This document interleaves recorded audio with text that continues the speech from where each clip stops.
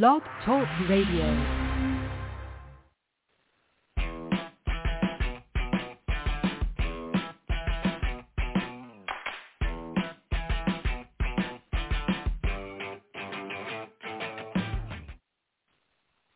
Hello, and welcome to DriveThruHR, the Internet's longest running, I believe, Internet radio HR talk show. That is quite a mouthful. I am your co-host, Crystal Miller, and it is our Friday host show, where I'm here with the fabulous, one-of-a-kind Robin Schooling. Robin, you can probably introduce yourself better than I can. Oh, well, no, you know what? I'll take that. That sounds wonderful. Crystal, this is like so fabulous. I love that we are starting a little more of a scheduled host show. We've done these many times in the past, but I'm really looking forward to today because I think this is going to be a good discussion. Gives us a chance to kind of talk about the week in review, as we've called it, but kind of hot HR topics that have consumed our mind, I guess, over the last week. Could be good. Yeah, I think so. I think it's fair to kind of let callers know, listeners, not callers. Sorry, it's Friday. Know some of the changes we got. To your point, we will be doing these more frequently on Fridays. I'm just kind of looking at what we talked about in the week, and this week it was pretty heavy on base camp, but also things that are on our mind, because I think we talk a little bit behind the scenes because we all like each other, and that's actually part of the reason that we do this is we all like each other. And so we wanted the ability to talk with each other a little bit more about things that we and hopefully you as our audience care about. So I will say, to the broader HR, DriveThruHR audience, if there's topics you'd like us to hit on that we haven't covered in our shows, send us a note on Facebook, drop us a line, let us know, tweet it out, and we can take a look at incorporating those as well.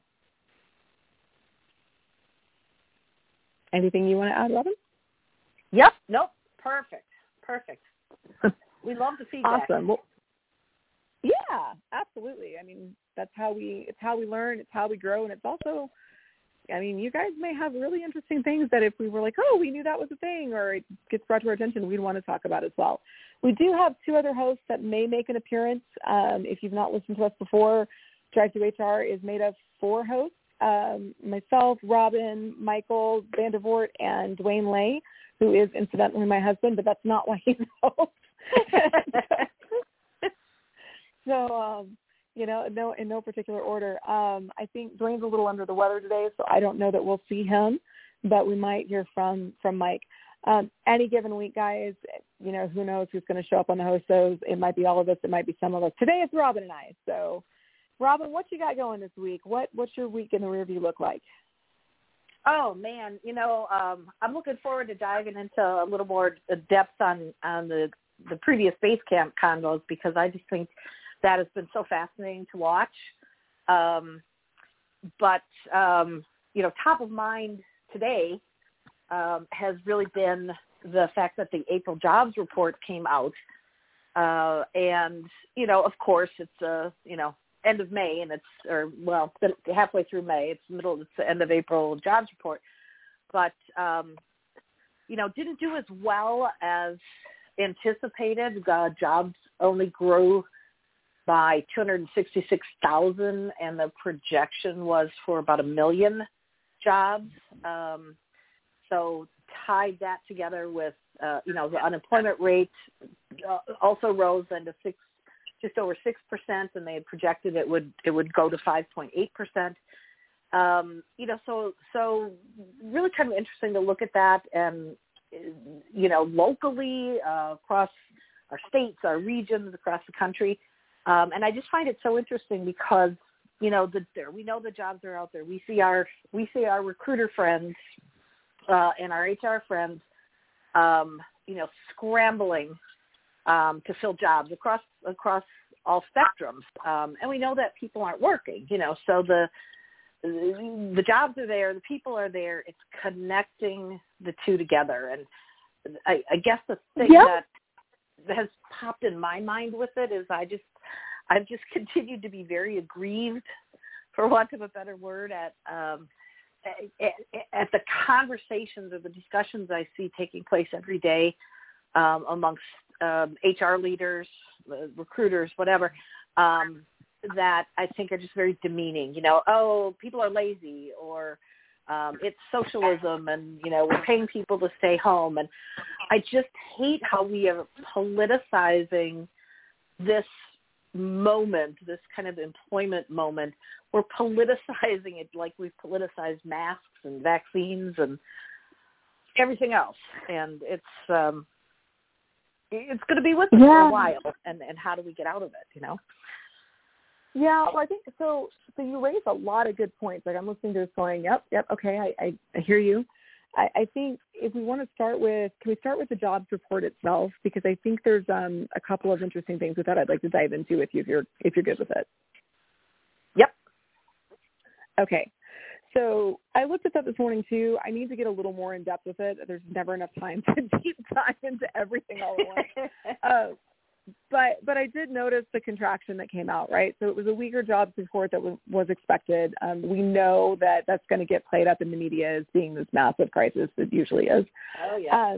But I think there's more to that. So, yeah, there was an estimation that there was 1 million jobs, but they only saw 226,000. And there's some things that don't get taken into account into those numbers. And one of them is the way that recruitment posts jobs, right? So, and depending on how the model of recruiting is set up within an organization, one posted job may actually be 20, 30, 40 different roles.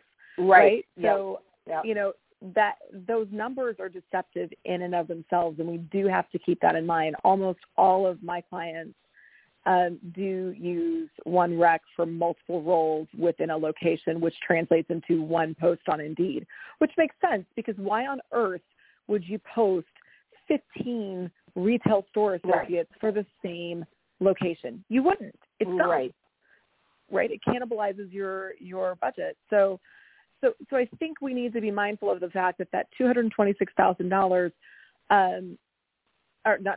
jobs is probably most likely underrepresented by multiple times, right? So that's probably part of it. But I think there's another part. And then tell me what you think of this theory, because it was legit just me spitballing a theory here.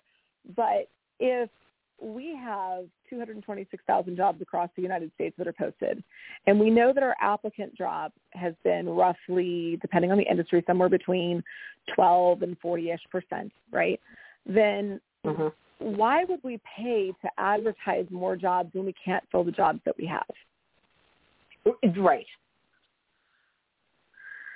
So, part of me thinks like there's a short-term, long-term game happening here. But if we know that the talent shortage is already impacting our ability to fill open roles, then we need to focus on what are the critical roles that we need to fill, right? Because we need to fill the talent that's available in the critical roles, and then the expansion roles that some of the economists and big thinkers of the United States expected to come back.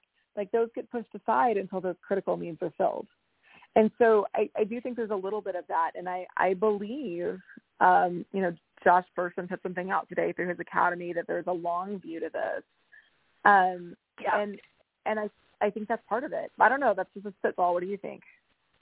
Yeah, no, I think, and we've seen this many, many times before. It's very front of mind with us right now in terms of the, how much to hang your hat on the jobs report, and I think one of the underlying issues always with that report is it's a challenge to forecast,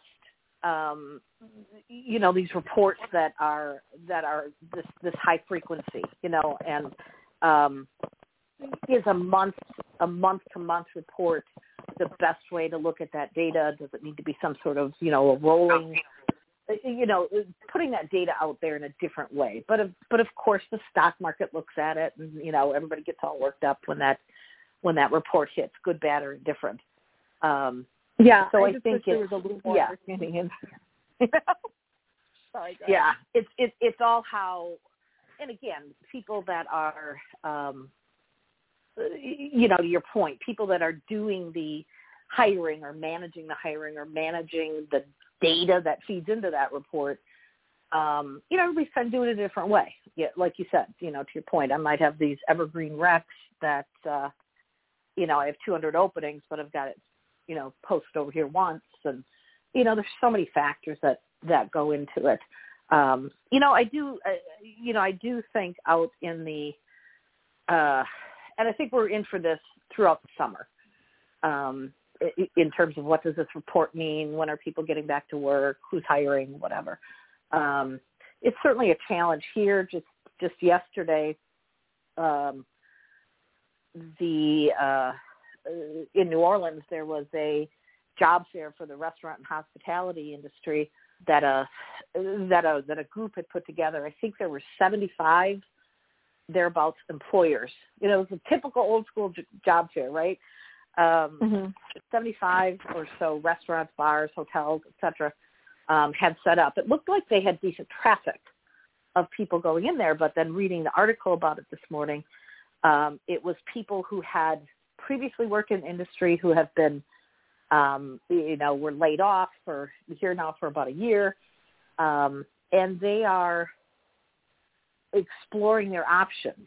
So, it's really very different. They're in there looking at, there were a couple of people that they interviewed that were in the article I read this morning, who walked out of that job fair with, 10 offers from 10 different restaurants. So they're weighing. Much different game. Yeah, it's a much different game. And employers, there are still so many employers who, and I'm going to come at this from an EB perspective for a minute. From an employer band perspective, there are times, just like in real estate or anything else, where it's clear that it's an employer's market. That is not where we are. And unfortunately, so many employers still approach it like, what can you do for me, as opposed to what can we do for you? And from a talent attraction perspective, that is not where we are, folks. It's just not. You can't.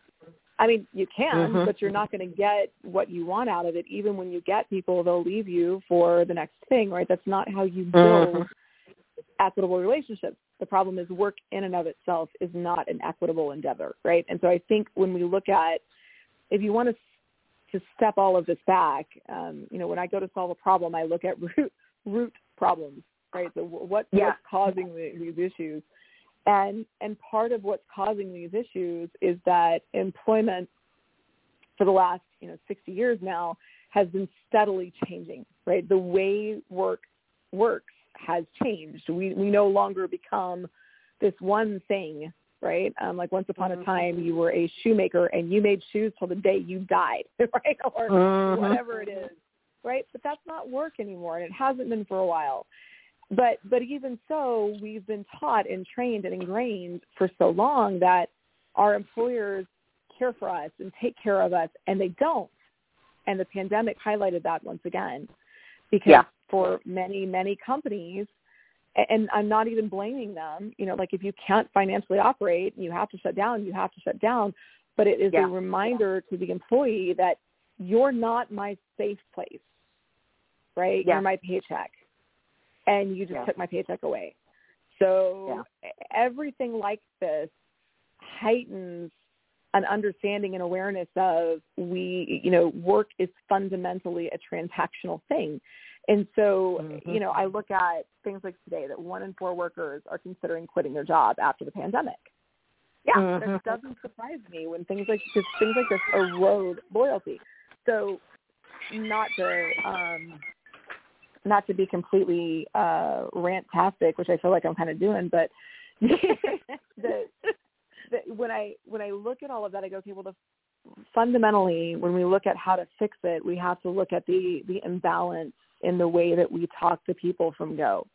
So as an employer, if you're still running around posting stuff about who you are and what you need and you will have, like, you are missing crucial psychological understanding of the people that you are trying to hire. Like an understanding of the psychology of the people that you're trying to hire. Like psychologically, they want to hear about what you can do for them, like who you are. Yes. What am I going to do? Yes. What can you do for me And what do Yep. I need to possess to be able to get what you can do for me? Does that make sense? Yeah. Like, it's still functionally explaining skills, but it's putting it in a completely different conversational frame. And we have to start there. We have to recognize that companies only work when there are people to work for them. Yeah. And I think we've seen that that broken again over the last several weeks as this has really taken on this heightened, it's like a meme-tastic almost really, but all these signs of stores and restaurants and, Dunkin' Donuts and McDonald's and, whatever, posting, come work for us. We've got your stimulus check, stuff like that. And it's making it very clear what the transaction is, which is basically come in, do some labor, walk out with a check, and that's basically all you're going to get. Well, and depending on the role, I will say, depending on the role, first of all, I hate that message. Like, I think, and that kind of segues into Dave's Camp in a minute, but I think if you're going to talk politics in your job ad, you better understand that, like, there are no holds on what gets discussed once they come into your office or your work site or your restaurant, right? Like, what you tell them up front in the recruitment phase sets the tone for what they understand is allowed as an employee. Yep. So I would stay very far away from things like, we've got your stimulus check, holy cow. But that being said, like, there are jobs where really they just need you to come in and do some labor and they're going to give you a check. And then there are workers that are looking for that kind of job. I truly believe that work. Yep, exactly. Yeah. I truly believe that there is a person for almost every job and a type of job for almost every person. We just have to be okay with it. I'm really frustrated with the amount of conversation that I'm hearing about, like, well, we're not getting good candidates. Well, tell me, what does a good candidate look like? Well, a good candidate looks like someone who's not laid off. Are you freaking kidding me? Where have you been for the last year? Like, you can't shut down, like, there's too much of the workforce that has been impacted by layoffs and furloughs and just complete shutdowns to look at someone's resume right now and say anything that's happened in the last, I guess now 15-ish months couldn't be related to the pandemic. Now, somebody who's been unemployed for 2 years, maybe, but even with those people, I would say look at it prior to the last time they were employed. Were they stable? Did they have a stable work history? Can they show you progression within a company? Then get over what you knew recruiters, the layoffs don't matter right now. And I would say the same things to hiring managers. This isn't the time. If you're telling me that you can't operate your restaurant or your line or your store unless you get people in the door, then you've got to do a different level of assessment than just when was the last time they were employed. Yep. Amen. Okay, I'm done. Amen. And that is a really good that is a really good segue to the bits and pieces of the base camp conversation, because we're just over the halfway mark of the show already. Our week in the rear view here. So you had the opportunity on DriveThru this week. You actually had 2 conversations and could have probably had a third with our guest Jen Tharp about base camp. So I guess maybe give our listeners kind of the high level of kind of the key things you talked about, and let's see where we go from there. Oh, I love that you think my memory is that good. I appreciate that. No, so Jen and I kind of went all over the place. We talked a lot about communication and really how you communicate things to employees. And, obviously I think Jen and I agreed that it was not a good idea, that it was not approached correctly. We did talk a little bit about, from an HR perspective, how you approach these kind of things. And if you were in this position, how might you approach it differently? So that kind of sets the scene for that. But we didn't, and we touched on something that I actually got some messages back about, which is rare for me. Right. Well, it's rare because I've been off DriveThru for a while, But even before then, like when I was doing shows regularly, I didn't often get a lot of feedback about specific things I said, right? Just, that topic was fun or whatever. But I did with something on This Week, and so I wanted to address it. And part of what I got in those messages was like a question around this phrase that I used, which was workplace dignity. And so one of the reasons that the Basecamp issue was such a hot button for me and I wanted to discuss it was because I look a lot at, in the context of my job, employer brand, a lot of what we do is psychologically driven. So behavioral psychology, psychological motivators, why people do and act the way that they do. And so really what that boils down to is we spend so much of our time at work, true, and I say this a lot, like we spend more hours working in a given day than do anything else.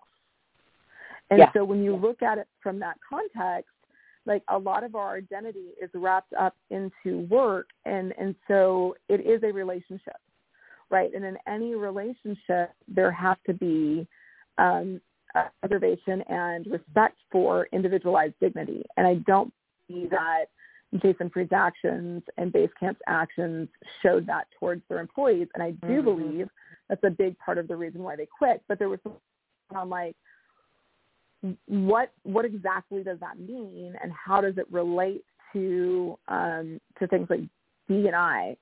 And so, I understand why that might be a question. Because, I mean, dignity is, so on the one hand, I understand it. On the other hand, I'm like, wait, how do you not, wait, what?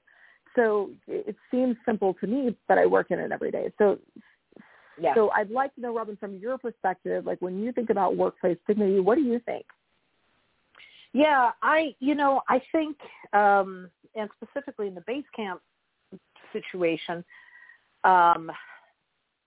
they obviously didn't give that any thought, and I don't think it's, and I like that phrase actually, workplace dignity. I like that better than, let's bring your authentic self to work or whatever. But at the end of the day, it's saying we're hearing you if this is important to you or you feel this is important to the greater community or whatever. So the whole thing with the customer list, which was one of the, internal red flags that was raised by a committee, and they kind of wanted to have an internal reckoning. Those were employees, I think, raising their voice to say, this is a matter of dignity to me, either me as an individual or to a group of people that I perhaps affiliate with. And so it was just sort of not recognized as something that was important to talk about. And I think by putting the, as he continues to call it, the ban on political conversation, kind of gets at the same thing, because we've, over this past several years, really, equated the term politics with things like social justice or equity or equality. We've kind of morphed that word politics to become anything I maybe don't agree with that the other side wants to talk about. And so I don't think it's a political discussion. It's a what's important to humans discussion, and what's important, what's the kind of company you want to be, and do you want your employees to be able to feel free to raise something that affects them personally. And by all indications, from what's rolled out, they kind of don't want people to raise things that are uncomfortable for other people. Yeah. Well, I'll be the one to say it as a middle-aged white person. I'll be the one to say, I think there was some middle-aged white privilege discomfort that came into some of that. And I understand it.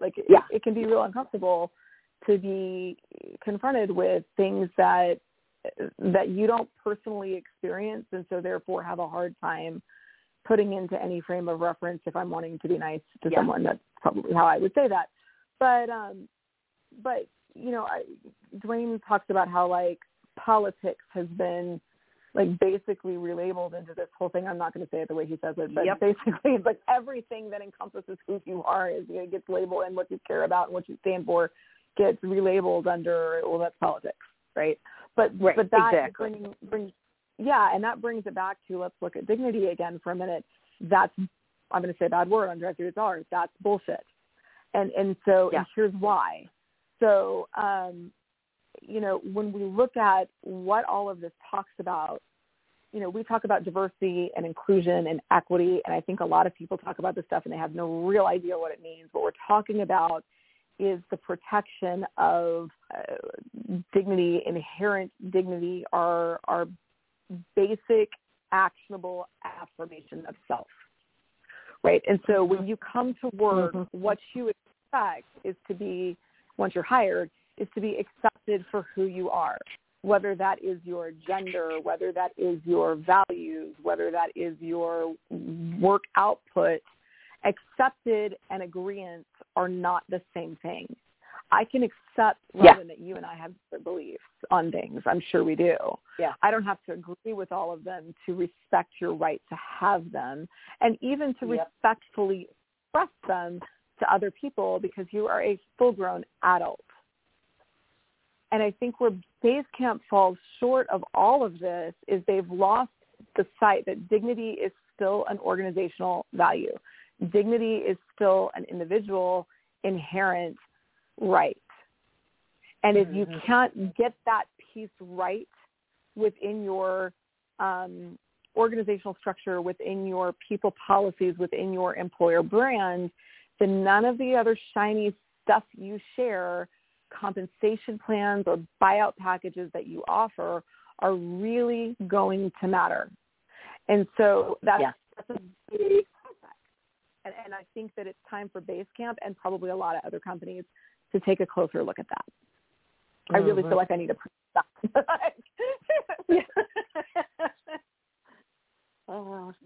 It's it will be interesting to continue to watch this play out.